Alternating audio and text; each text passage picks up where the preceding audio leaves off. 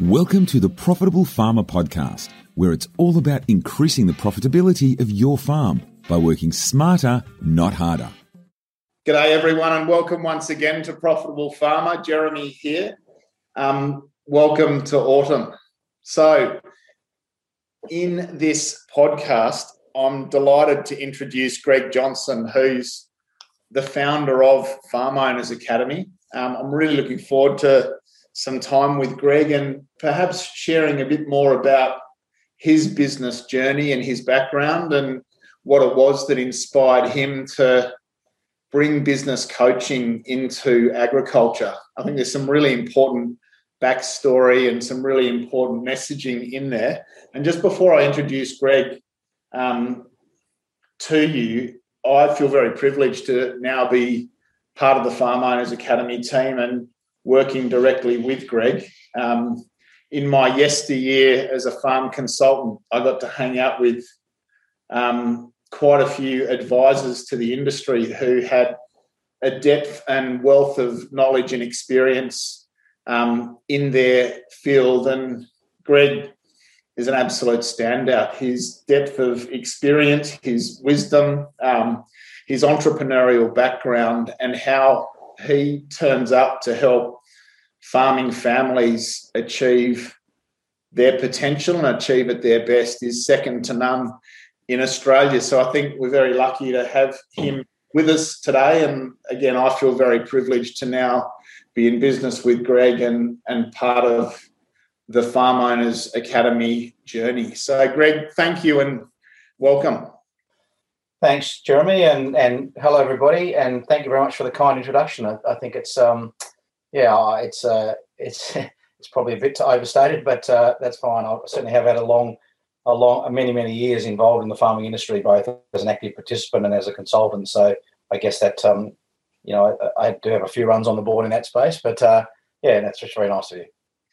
Thanks, Greg. So just to kick us off, we hear it said that history repeats itself often, and I think it's very true in our industry, perhaps for better or for worse. I think, Greg, you grew up with a father who was incredibly entrepreneurial and a very successful businessman, and I can't help but feel like history is repeating itself in that what I see of you is a very successful entrepreneur and business person. How was it growing up as the son to a true Australian entrepreneur?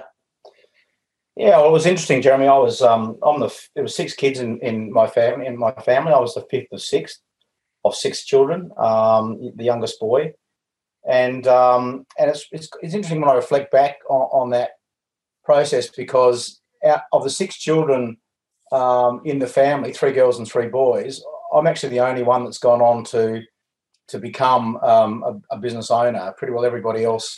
My oldest brother was an engineer. He worked pretty well all of his life for other businesses, for companies, mining companies and so forth.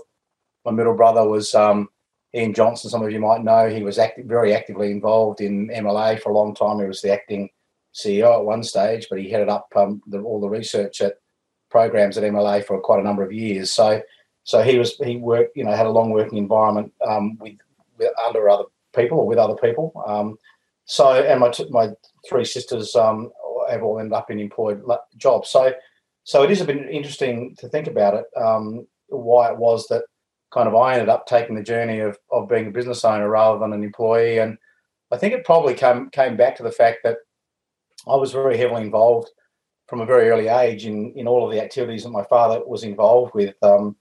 His principal business that he developed over many years was a passenger coach service in South Australia initially, and then ended up being the first national passenger coach service in Australia.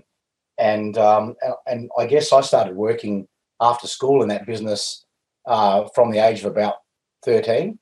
So I would basically go to the bus depot in Adelaide after school every day, every weekday, and work in the freight depot there, and then go home with him at night. And so I suppose I spent a lot more time with him in his businesses than my other brothers and sisters did. He also had a passion for farming land, and he purchased and owned quite a lot of farming land around the state of South Australia over his time. And I was also actively involved in working on those farms, whereas my older brothers and sisters probably were at a slightly different phase of his career development, and probably didn't spend quite as much time with him in his business environment. So maybe that was the critical thing for me, I think, is that I was kind of immersed in his world to a fair degree.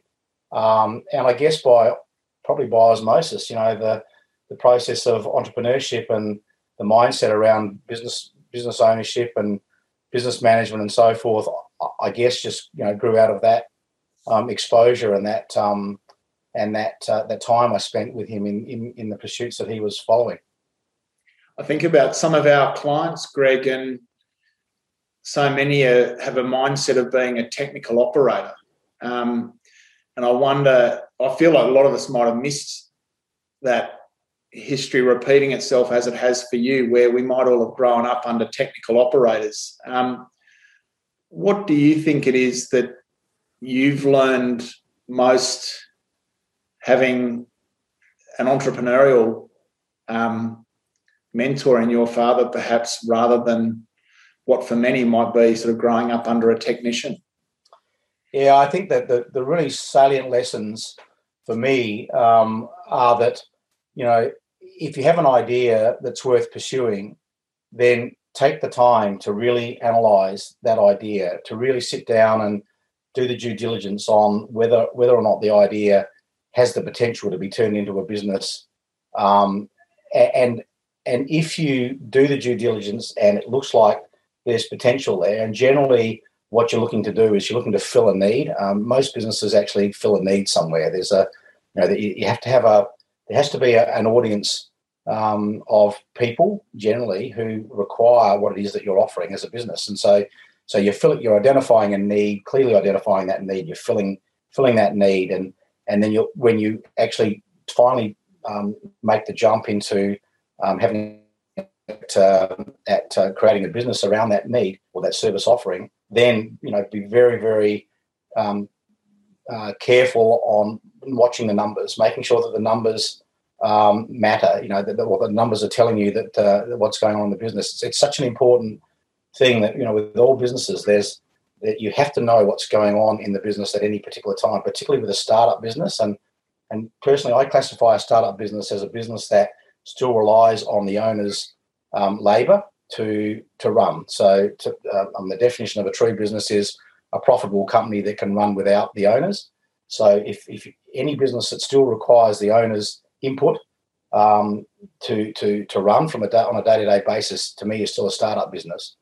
And whilst any businesses in startup in particular, the numbers really matter, because they will tell you exactly what's going on in the business. They'll also lead you to, or point you to, or get you thinking about the things you might have to do or need to do to actually turn that business into the sort of business that you're wanting to generate down the track. If you don't have visibility on that, then the likely scenario is that you may well just flounder away many, many years and actually not end up with the sort of business you're wanting to create.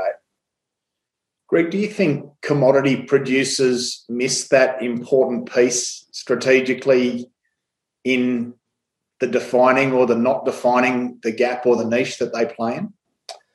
Oh, look, I think it's critical. I just can't see really how you can run a successful business or expect to run a successful business without having a very clear understanding of what it is that you're wanting to produce. What's the need that you are wanting to satisfy?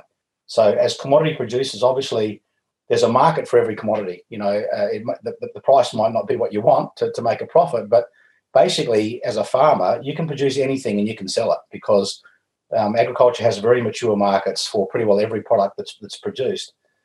The point is, though, are the commodities that you're producing, firstly, the best fit for what for your passion? What it is that you're passionate about in farming.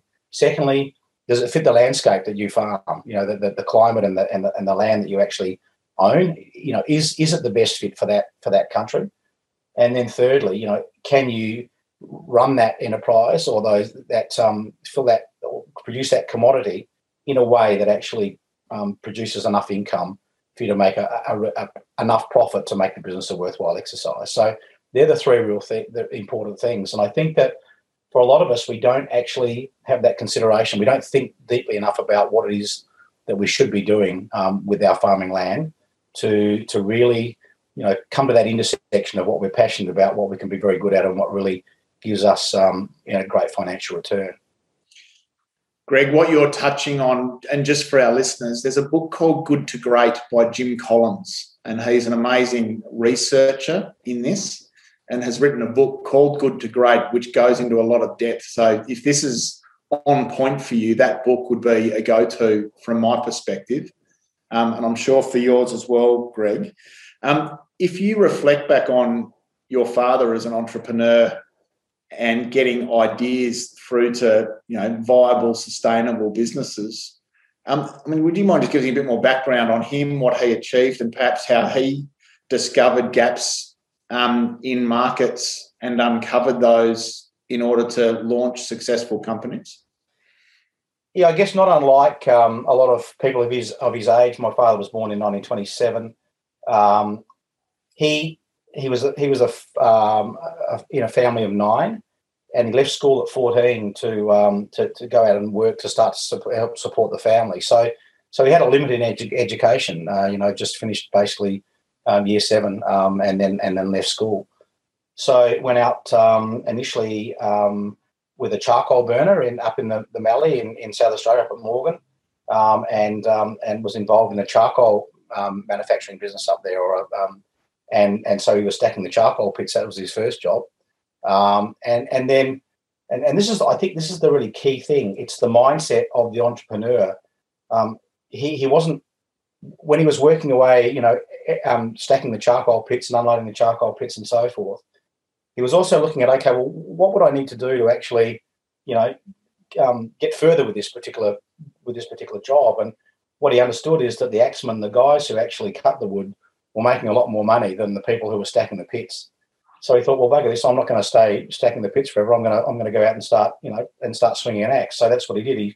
He stepped up and he got out of the pits and he went swinging an axe for a period of time and was actually very good at it. His tonnage, daily tonnage rates was amazing. And for anyone who sort of knows the charcoal industry up that area, you're cutting down mallee, and mallee's not that easy to chop. It's pretty hard. And it's pretty hot country. So it was a pretty was a difficult job, but certainly there was reasonable money to be made in those days because of the demand for charcoal in industry and so forth.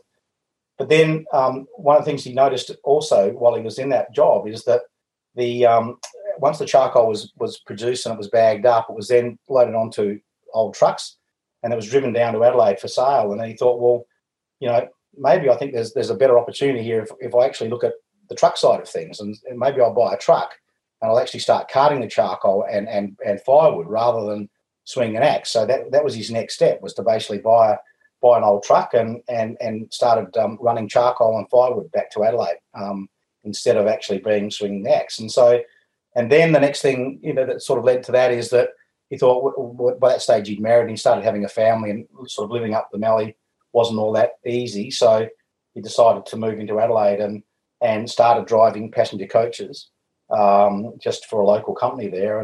And as at the same time, he put himself through an accountancy training. So he went through some basic financial training that he put himself through.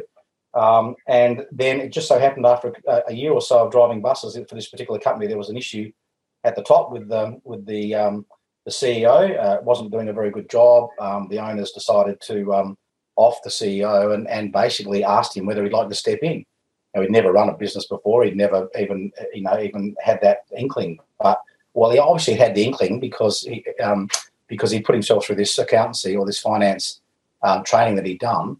So he stepped in, and it kind of all went from there. So from there, he had a number of different opportunities to get involved in various bus services. Purchased Murray Valley Coaches and a number of different businesses as things grew. But eventually ended up with Bird's Eyes Motor Company, which he formed into Stateliner, which was a South Australian-based bus coach business. And then not being satisfied with that, really, I guess his longer term horizon was to turn that passenger coach business into a national coach service, which Australia didn't have at that point of time. And so over a period of years and with negotiations, ended up forming Greyhound Australia, so which became the first national coach line in Australia. So really quite an amazing story when you actually sit down and look at it from extremely humble beginnings to really what was a very prominent and national business servicing people's transport requirements, which is a very defined need.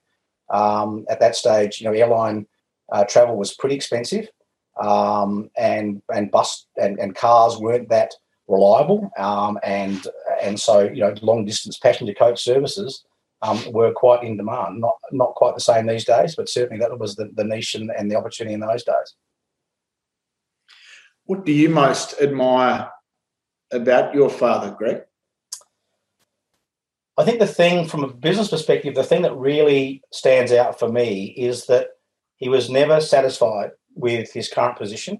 He was always thinking about how he could do better, looking at what the next opportunity was, what was the opportunity in his current space to do a better job? What was it to expand? Was it to bring in similar businesses or similar opportunities that actually supported his core business? What was where the opportunities lie. So in other words, never happy with the current reality, always looking to improve. And and at the same time, and this is the thing I really learned from him at an early age, bringing in people that could support him in his goals. Bringing in people with talent, people with skills that had more knowledge than he had in particular areas. He's had lifetime friends and associates who are lawyers and accountants and so forth who've supported him through his journey. So it's bringing in those people, surrounding yourself with those people who are smarter than you in the areas that you really need to bring in for your business to help you to create the sort of business environment that you need and help you support really good quality decision making. Thank you. In the last podcast that I did with Aaron Hutchin, episode 70, we talked about intergenerational transition. How did succession play out in your business family, Greg? Well, it was actually pretty interesting because none of us actually ended up, none of the family members ended up ever showing much interest in taking on the passenger coach business. So we were actually more, I guess, to some degree, rurally oriented. We got a bit more tuned into the farming side of his pursuits. I ended up training to be a vet and wanted to be a rural vet. My middle brother, as I said, worked for the MLA, so he did a rural science degree and then a PhD in rural science a PhD at Reading University in England. Then came back and worked for the MLA for many, many years. And actually after that went and was the CEO at the PIRDC, the Pig Industry Research Development Council as well. So, and then for a number of years sat on the sugar board. So he's had a lot of involvement. Well, his whole life's basically been in agriculture. My older sister was involved, did an ag science degree. So we kind of gravitated more towards the rural side of his portfolio, if you like, rather than the bus side. I worked in the buses, as I say, as a labourer for quite a few years when I was a teenager, but I didn't really ever have a passion for that particular business. So and there was never any expectation that was going to happen for us either. So when the time was right for my father, he just he decided to put the business up for sale and basically sold it, and then used that money to go on to other pursuits. One of which was a sheep dairy. I was in business with him with a sheep dairy. We started on Kangaroo Island back in 1990. In 1990, Island Pure Sheep Dairy. It was the first sheep dairy in South Australia, and it ran for about 25 years. We sold it. The business was sold after about 20 years to a new owner, and unfortunately that new owner chose not to take advice that they were given around or the opportunities for advice that they were given around the management of the livestock and the running of the dairy, and turned a a business that was basically a $1.5 million turnover business into bankruptcy within 5 years. So just a great illustration of really how important management and management skill is in any business, the success of any business. It doesn't matter how long the business has been running for or how successful it's been.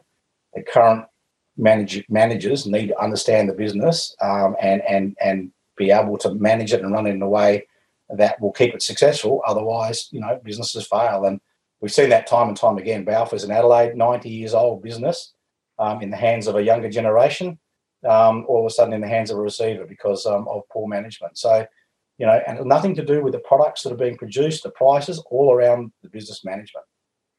I think it was Dale Carnegie, wasn't it, that said that in his lifetime of research that the capability of the leader in management is the number one determinant of the success of a small business.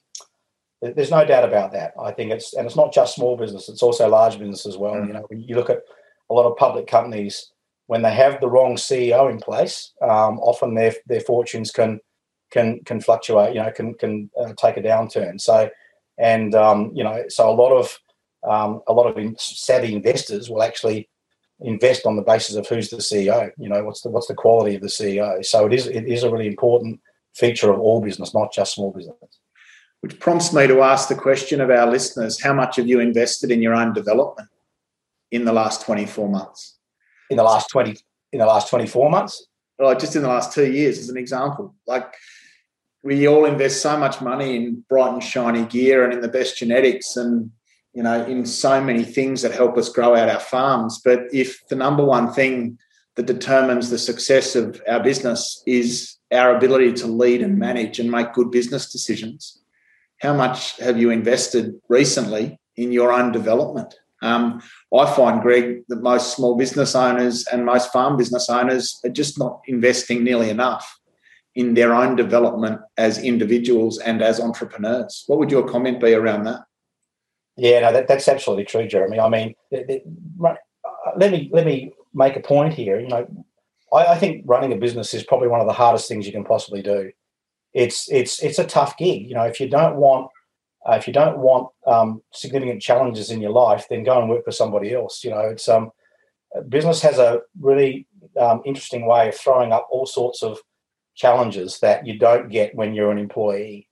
Having said that, though, business is a game. I treat business as a game. I love the game. I can't imagine not being a business owner.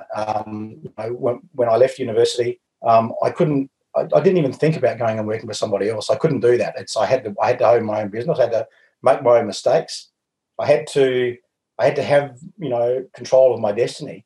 But with that comes a responsibility that you have to be able to get yourself into a position where you can lead people, where you can understand what's required to run successful businesses, where you can negotiate with the people that the main people that you need to negotiate with to keep your business successful.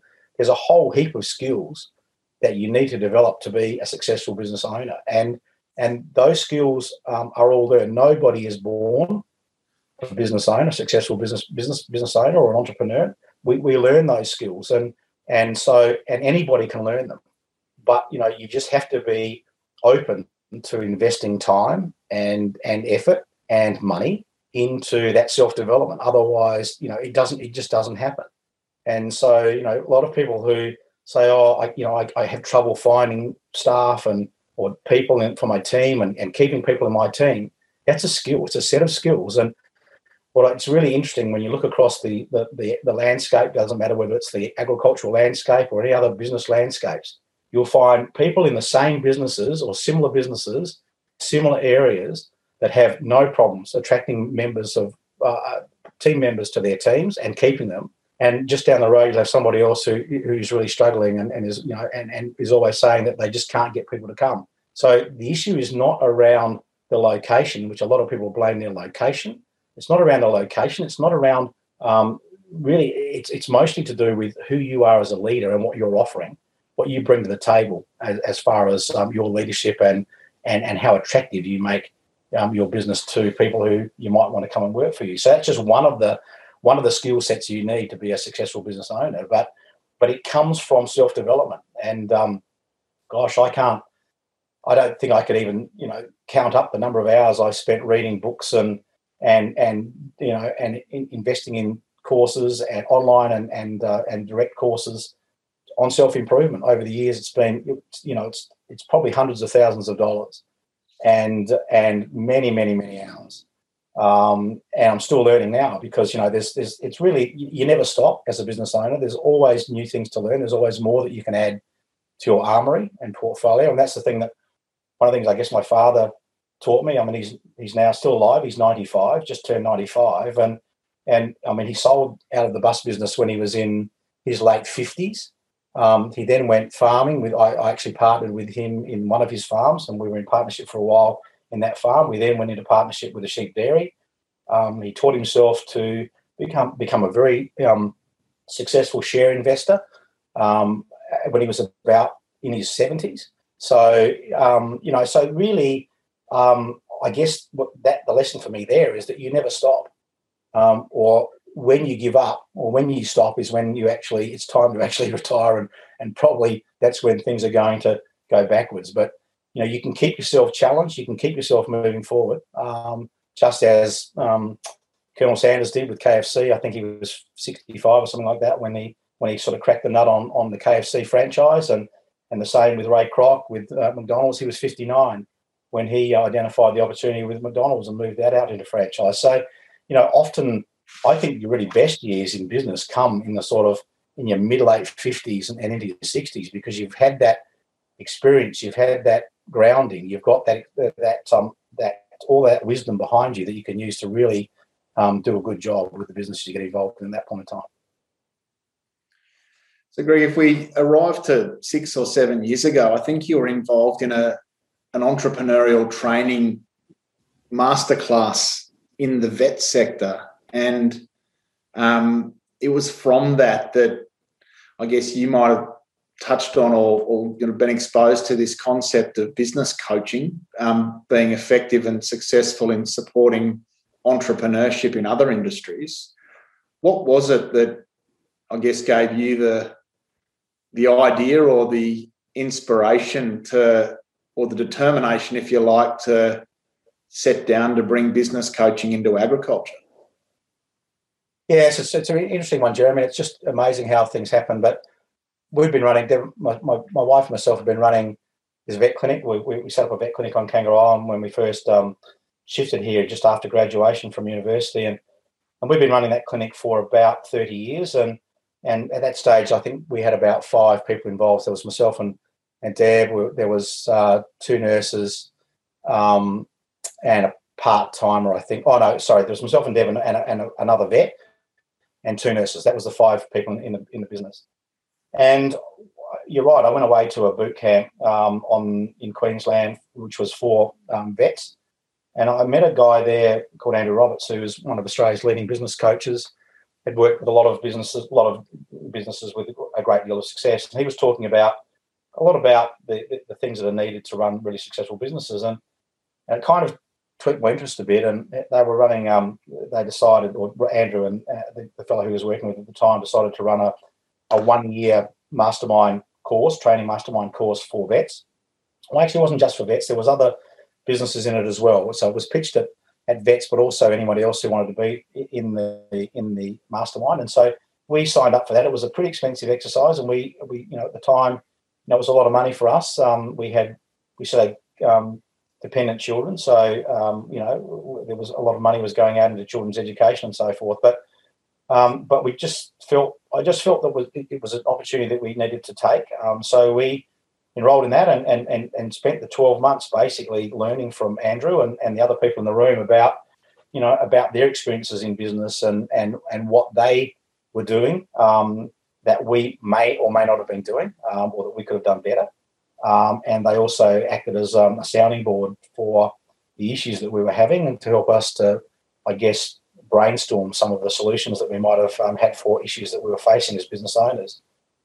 And I guess during in time with that in that mastermind, it occurred to me, well, it became very obvious to me that the farming space lacked really business coaching. I'd been consulting to the farming sector for pretty well all of the 30 years that I've been in the veterinary practice here. One of the reasons we moved to Kangaroo Island is because it has the highest sheep density per head of population anywhere in Australia, and we wanted to be involved in the rural industries. We believed that we had some things to offer. We did some special training while we were at university around consulting in cattle and sheep enterprises. So we believe we had some things we could offer, and we set about implementing and delivering those sorts of trainings and that involvement to the Kangaroo Island farming space when we first moved over here. But that training that we received and the consulting we were doing was pretty well technical. It was all about production and how do you improve production on farm, and there wasn't much about the business side of it. And it became obvious to me over that sort of time of consulting that there's far more to business. In fact, there's far more important things to business, running a successful business, than the technical side of the operation. You can be the best technical farmer in the world, but if you're not savvy in business, then you'll never run a business that has good profitability and that necessarily satisfies where you want to go from a financial perspective. But what I did notice in my time with the people I was working with as a consultant is that the really high performing farms all had really good handle on their business. They knew their numbers. They kept very good track of what the business was doing from a financial perspective. They also spent a lot of time on their own self-development, so their own training. And so, but there were still some areas that they were struggling with, things like employing and, leadership and team management and those sorts of things. So over the course of this time with Andrew, it became very apparent to me that these same skill sets needed to be delivered to the farming industry in Australia, and in fact were far more important to success in farming than the actual technical part of the business. Most farmers in Australia have good technical expertise. What they lack, though, is an understanding of their business and the way to run their business well. Because when you have that understanding and you really are running the business, or you're doing the things you need to have good visibility on the business, it will naturally lead you to be asking questions around what you need to do from a technical perspective to actually take the business forward. So that really precedes the increase in technical knowledge. There's so much research and so much R&D and training, Greg, around the technical part of farming, and I think it's wonderful that over the last 7 years that you have pioneered this entrepreneurial and business training that complements that. I've been a business coach in regional Australia now for 12 years, mentoring small and emerging companies regionally. And, to hammer the point home that you've just made, there are 120 plumbers in Wagga, which is where I used to be based. And I don't care as a client how good any of them are at plumbing, but really, because it's an expected skill. Of course, they're all good at plumbing, but of the 120 plumbers in Wagga, there's probably only 4 that are shooting the lights out. And it's not because they're better plumbers than the others. It's just that they've got a better business leadership and better ability to truly act as the CEO to their company. And it's a crude example, but for farmers, it's the same. It's not about what you do. It's about how well you do it. And so maybe that we've probably all sharpened the axe enough that we're competent enough in the technical. Now it might be about really turning our mind to how we can grow as leaders in the business space. I really appreciate your comments around that, Greg. Just as we track on this, that mastermind program that you were part of that was there, you invested in that to support the growth of your vet practice.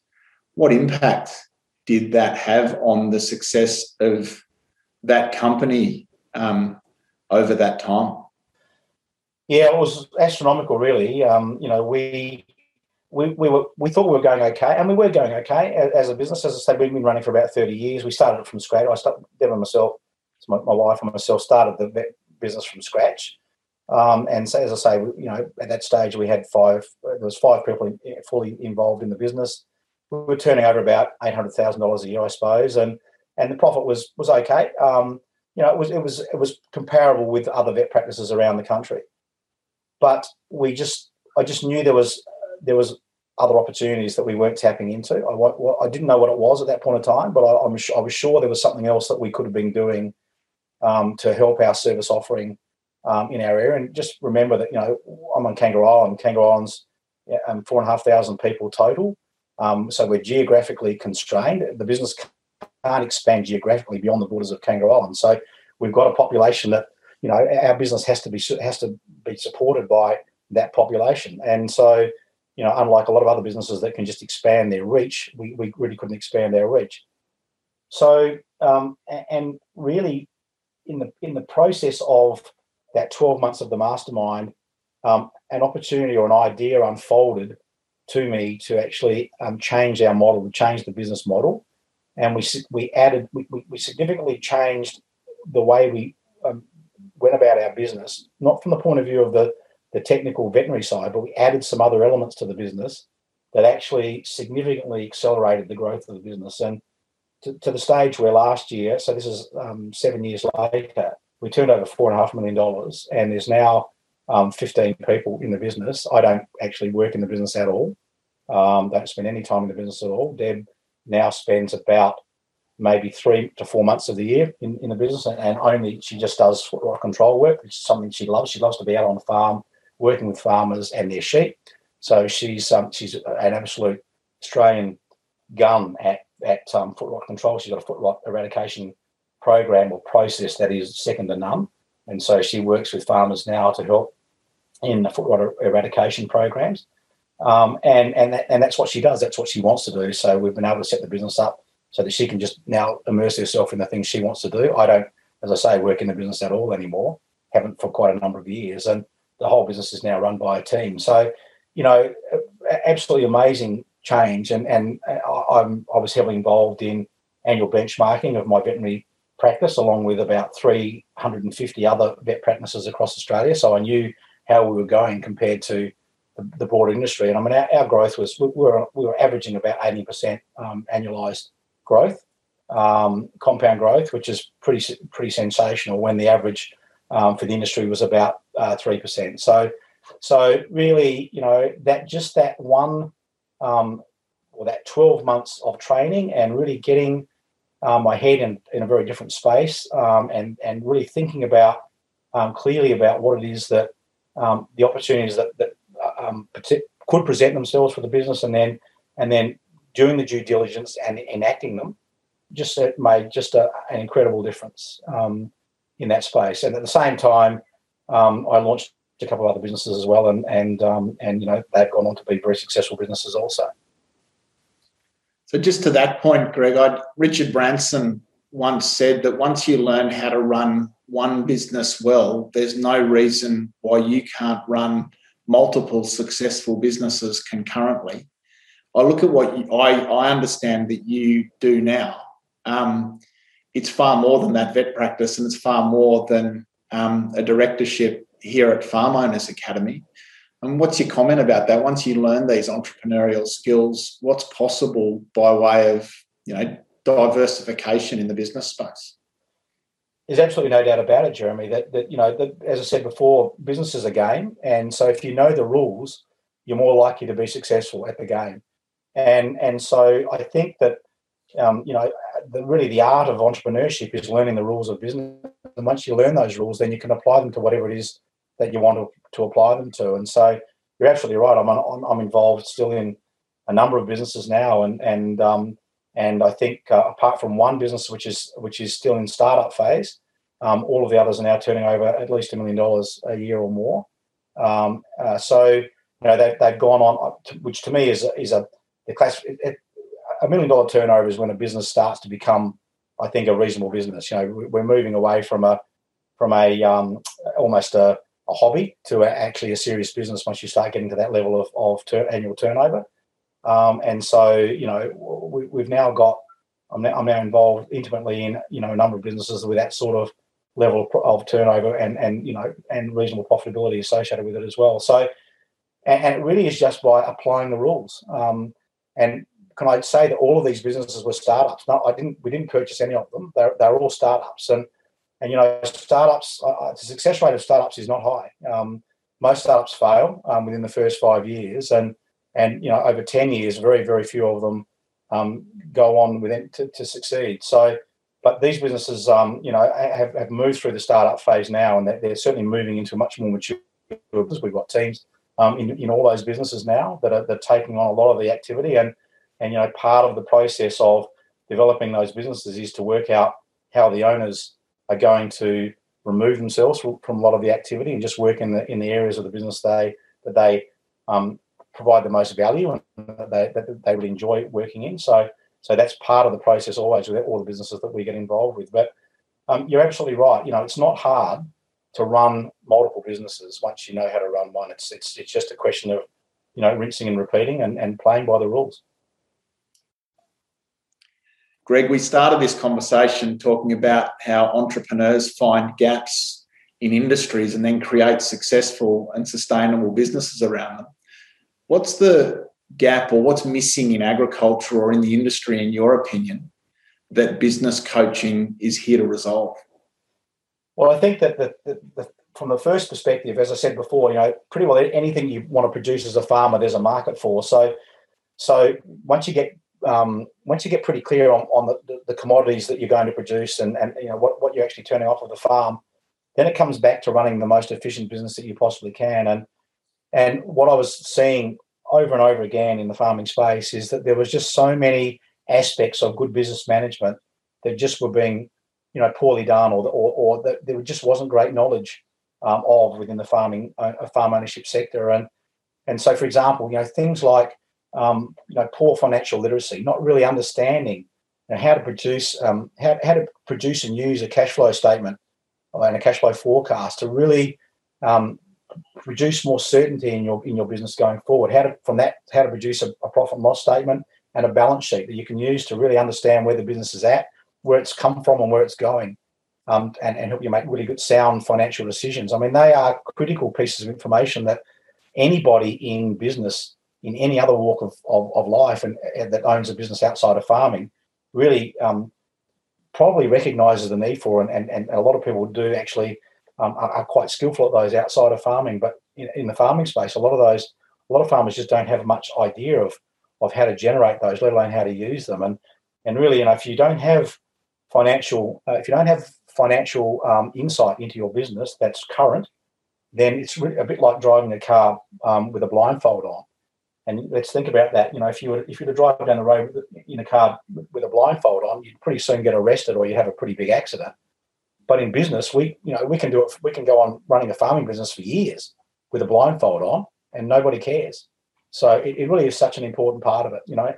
Things like planning. I mean, there's such an important role of strategic planning in actually developing or achieving the long-term goals that you want for your business. And if I step back even one more than that, I think a lot of people who are farm business owners don't even have a really clear understanding of what they're trying to achieve. What is it they're trying to get to in 10, 15, 20 years' time? What does the business look like? What does their life look like?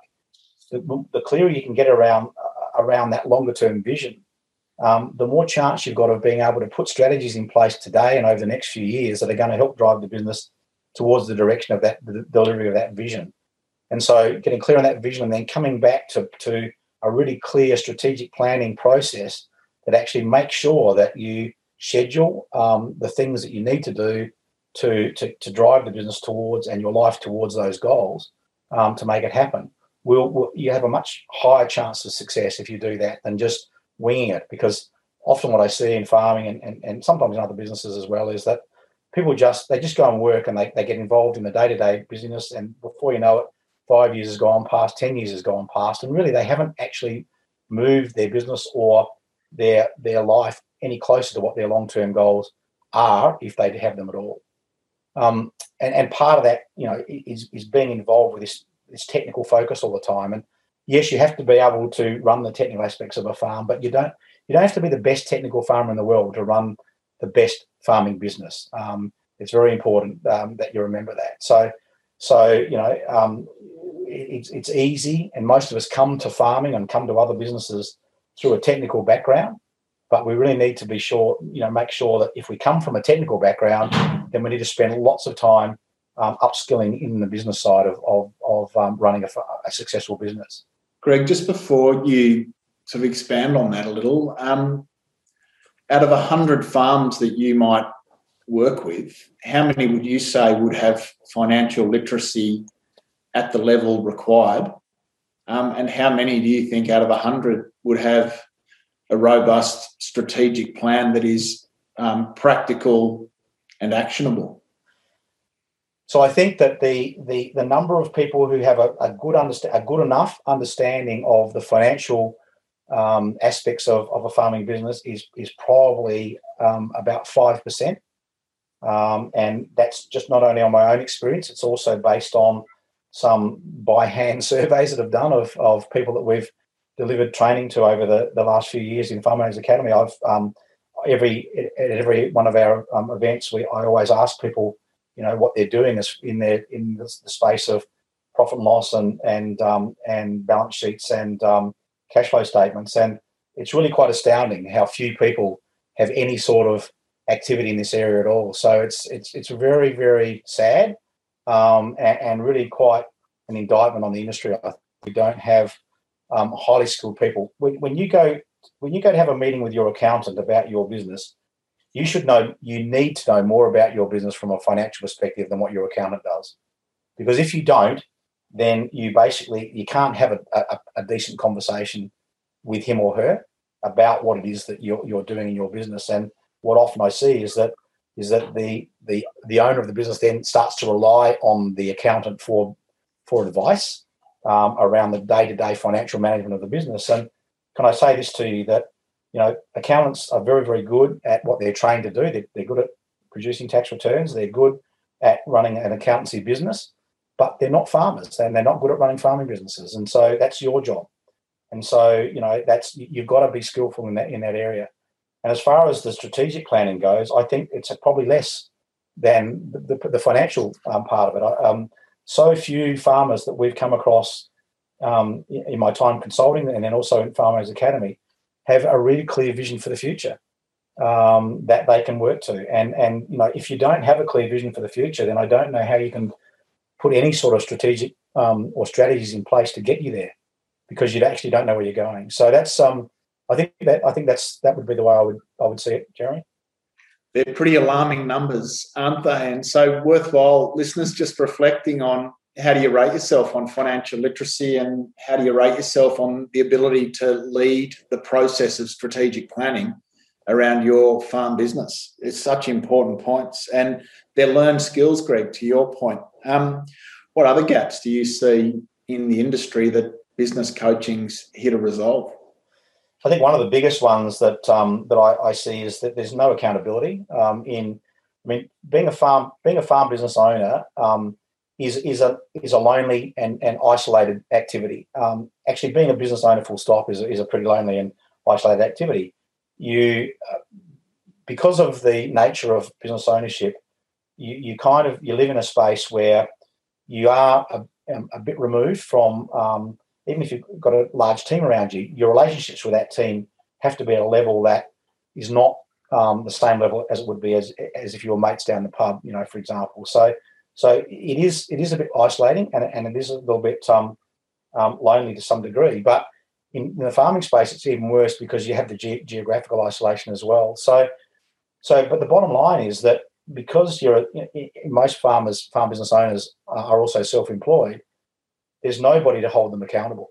So it doesn't matter whether you implement activities or strategies or not, because nobody's there to actually hold a light up or a mirror up to you and say, well, have you done what you said you were going to do? So I think lack of accountability is a massive problem in all business ownership, but it's certainly a significant problem in farm business ownership. I think implementation is an issue. I do know that the most successful farming business owners that I've met in my journey are very good implementers. They will see something that they believe is an opportunity for them, that could be an opportunity for them. They'll work out how they can incorporate it into their business, and then they'll implement. And it's in that process of implementation that they discover, firstly, whether or not what they're looking to bring in is actually going to complement the current business or not. They also challenge themselves to learn new skills as part of that implementation process. So what I generally find is that people who are successful in business are great implementers. They don't procrastinate.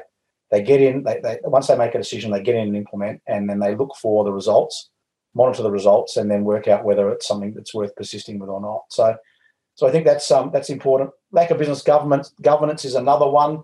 Really, I think people don't have a really great understanding of the governance that's required to run a successful business and lead a team, and all of the things that surround governance. So there's a whole range of really important skills that determine the success of any business, that are quite apart from how the business makes its money, which is the technical part, that really need to be addressed and mastered for any successful business to really, or for any business to have a chance of being a highly successful business, I think. And so, Greg, I guess it's with those concerns in mind that I predict, I guess, that inspired you and Robbo to come together to launch Farm Owners Academy. Do you mind speaking to why it was that you undertook to establish this project, and maybe just touch on why, I guess, why it's now the mastermind construct that you had the experience of applied to farming families? Yeah, I think it's really important, Jeremy, that I go back to sort of what was our driving passion 30 years ago, or 38 years ago, actually, when we graduated from university. As I said, Deb and I, we both went through the veterinary training at Murdoch University in West Australia, and made a decision while we were there that we were going to shift to Kangaroo Island, and we were going to set up a veterinary practice here. But principally, we were going to be involved in consulting to the farming industries in any way that we could.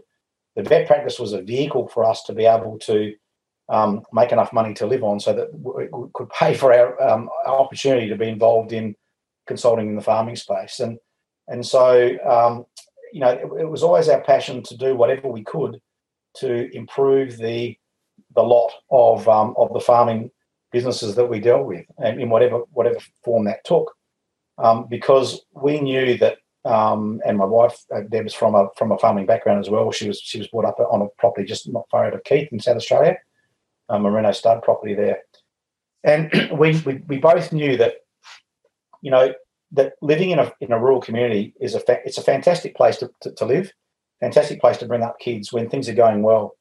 So when the economy's going well in those areas, they're brilliant places to be.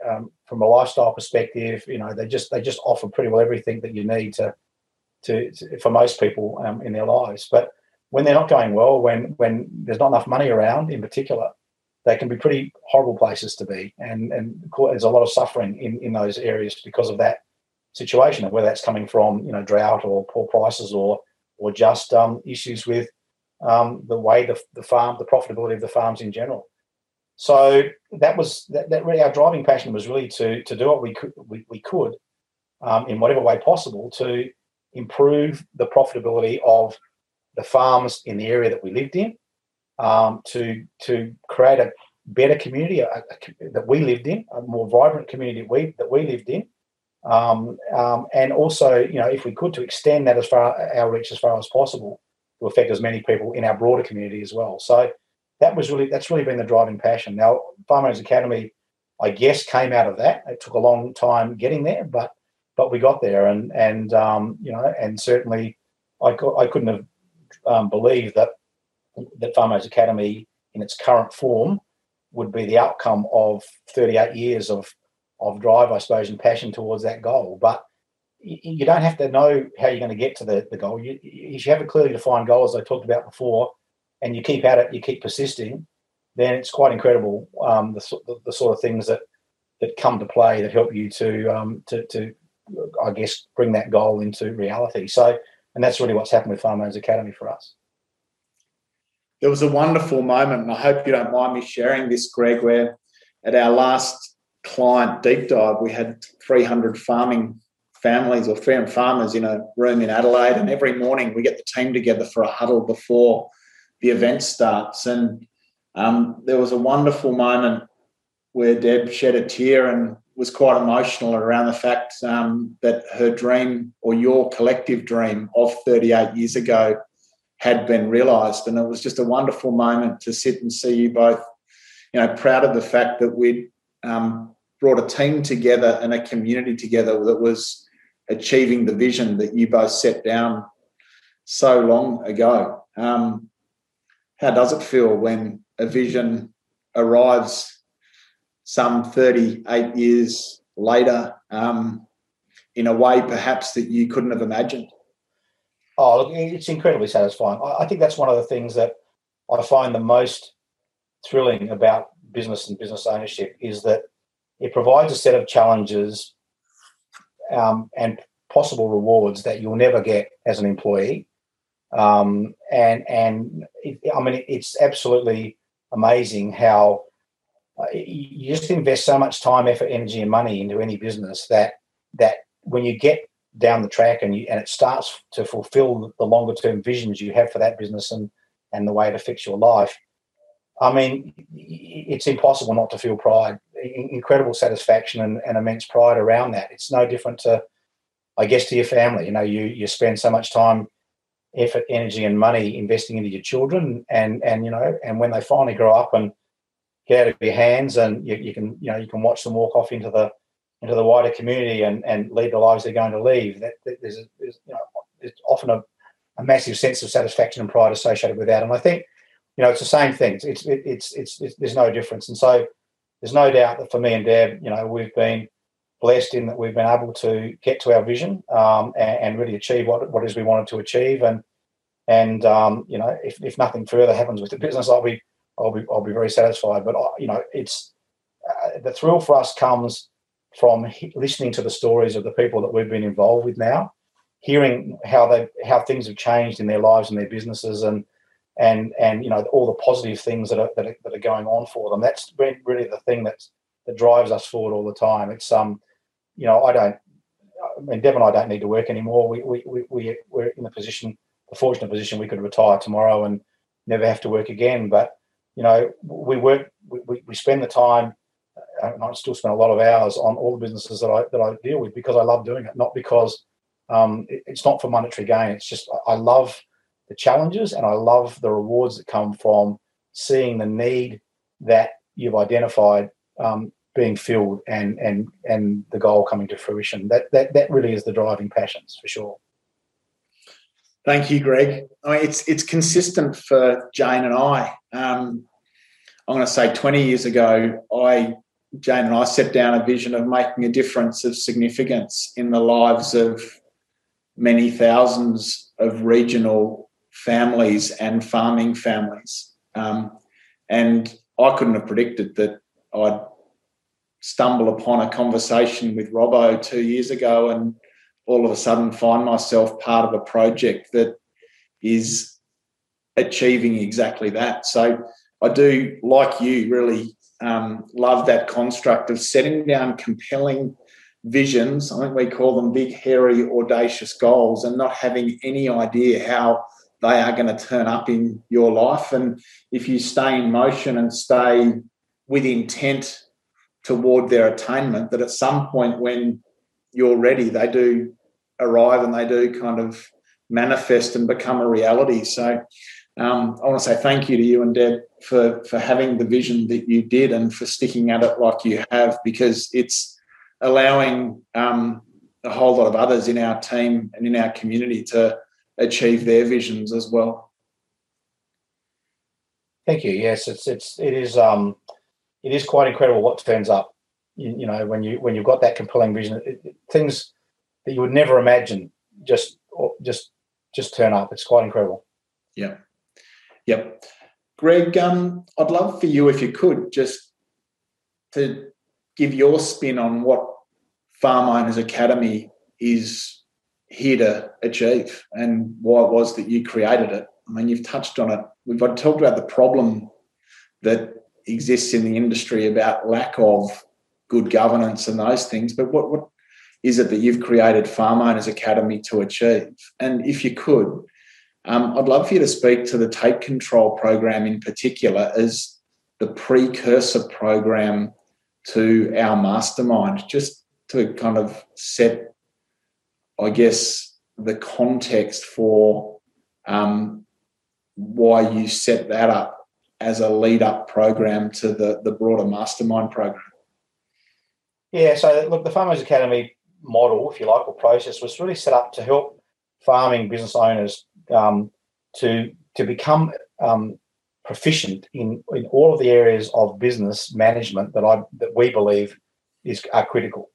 And it really takes people right through all aspects of running a successful farming business. Now, we don't spend any time on the technical aspects because everybody makes their money in farming in a different way. And really that's, the technical aspects are the technical aspects, but the business aspects, managing a farming business is common to every farming business and pretty well every other business as well. So there's so much that can be learned in that space that can really completely change the fortunes of a farming business. The owners, once the owners start to understand what's required to run and own a highly successful farming business, then, as I said before, what happens in the paddock will start to change as well, because the right questions start to be asked of the owner and of the leadership team. So really, that's the process with Farmers Academy. It's a 3 years. It's a 3-year course. We play out the whole training over 3 years, and it's done that way because we have a lot of coaching associated with it as well. We talked before about the lack of accountability in the farming space, and part of Farmers Academy is a significant amount of coaching, accountability coaching, which means that for the members of Farmers Academy that are going through the course with us, they are held accountable each month to the things that they are saying that they need to achieve their longer term vision, and so we bring accountability in place. So as well as the training and the upskilling, there's accountability coaching as well, which helps basically keep people in motion and get them moving towards their vision. And really, it takes several years for old habits to be replaced with new habits. And so we need that time frame to create new habits for farm business owners that are going to then take them forward. The whole thrust of Farmers Academy is to build resilient and highly skilled farm business owners that are not dependent on us. So unlike the majority of the consultants models that are around the place, a lot of consultants models work on keeping people welded to them. They build dependence on the consultant. We actually don't want to we want to build independence. We actually, there's nothing better than to see people leave the program with all the skills that they need to be able to go forward without actually having to tap us at all.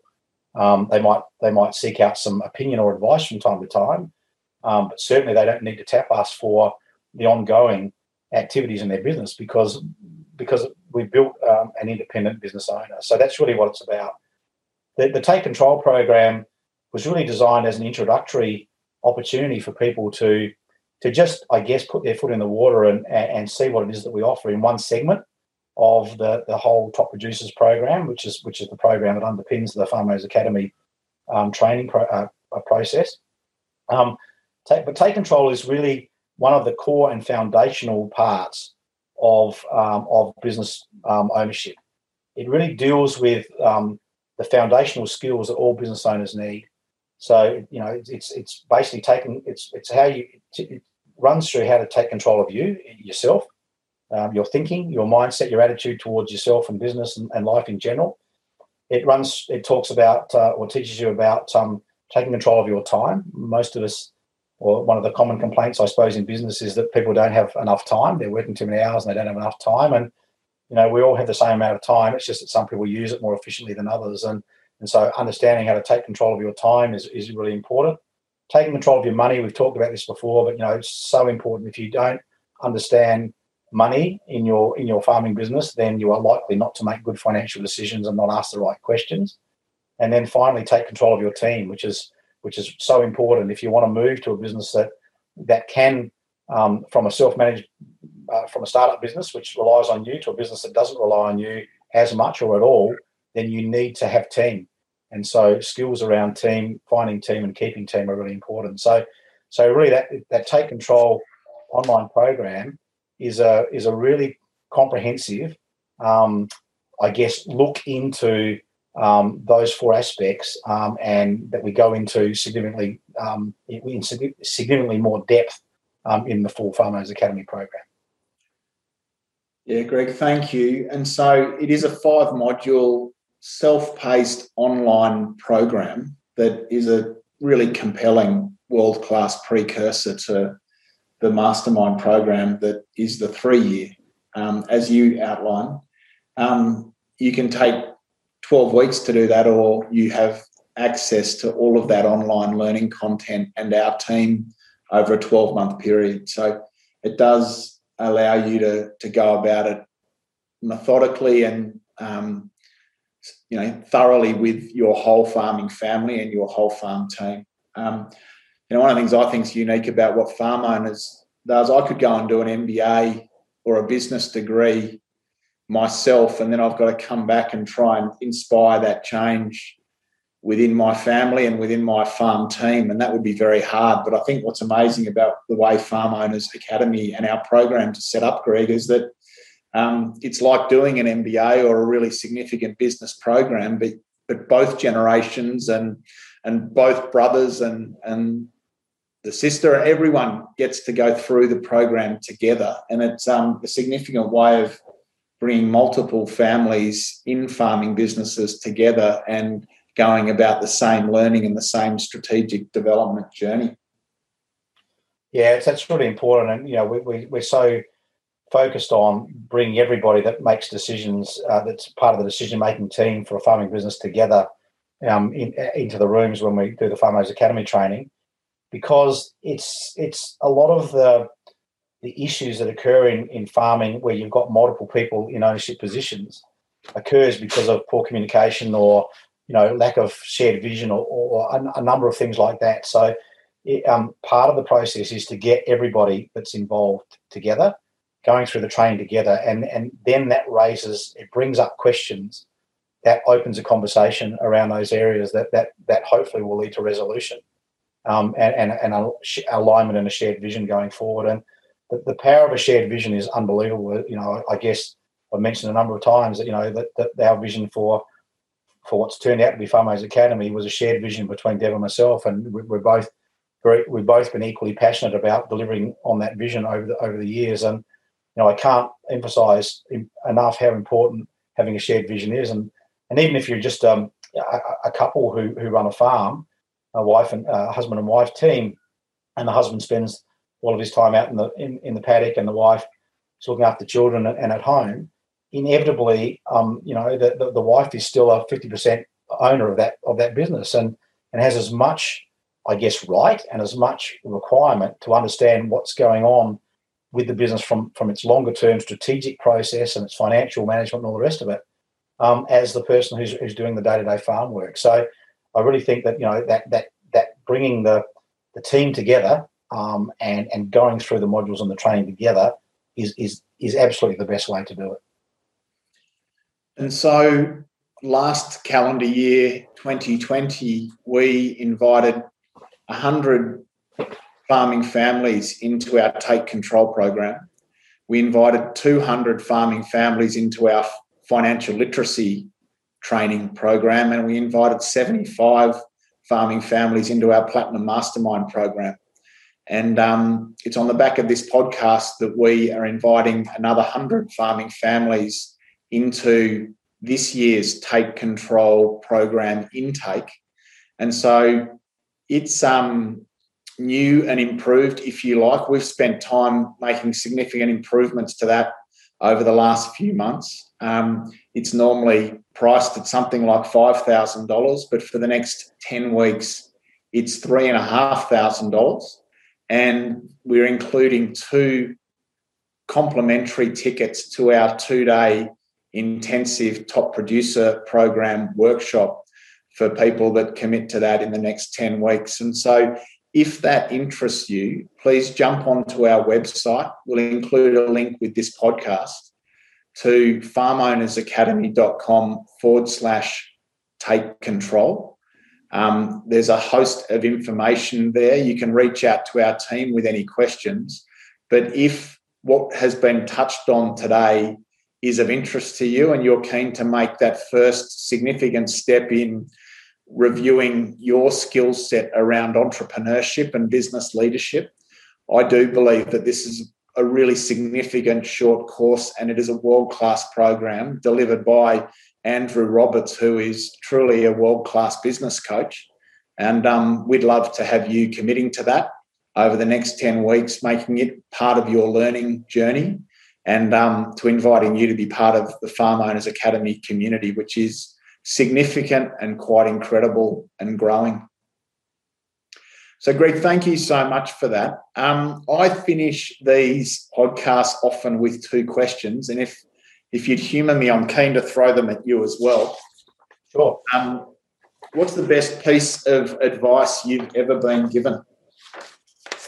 It's an interesting one, Jeremy, but I think, over all of the years of advice I've been given, I come back to some advice that was given to me by my father at a very early age, and that is that knowledge is very light to carry around.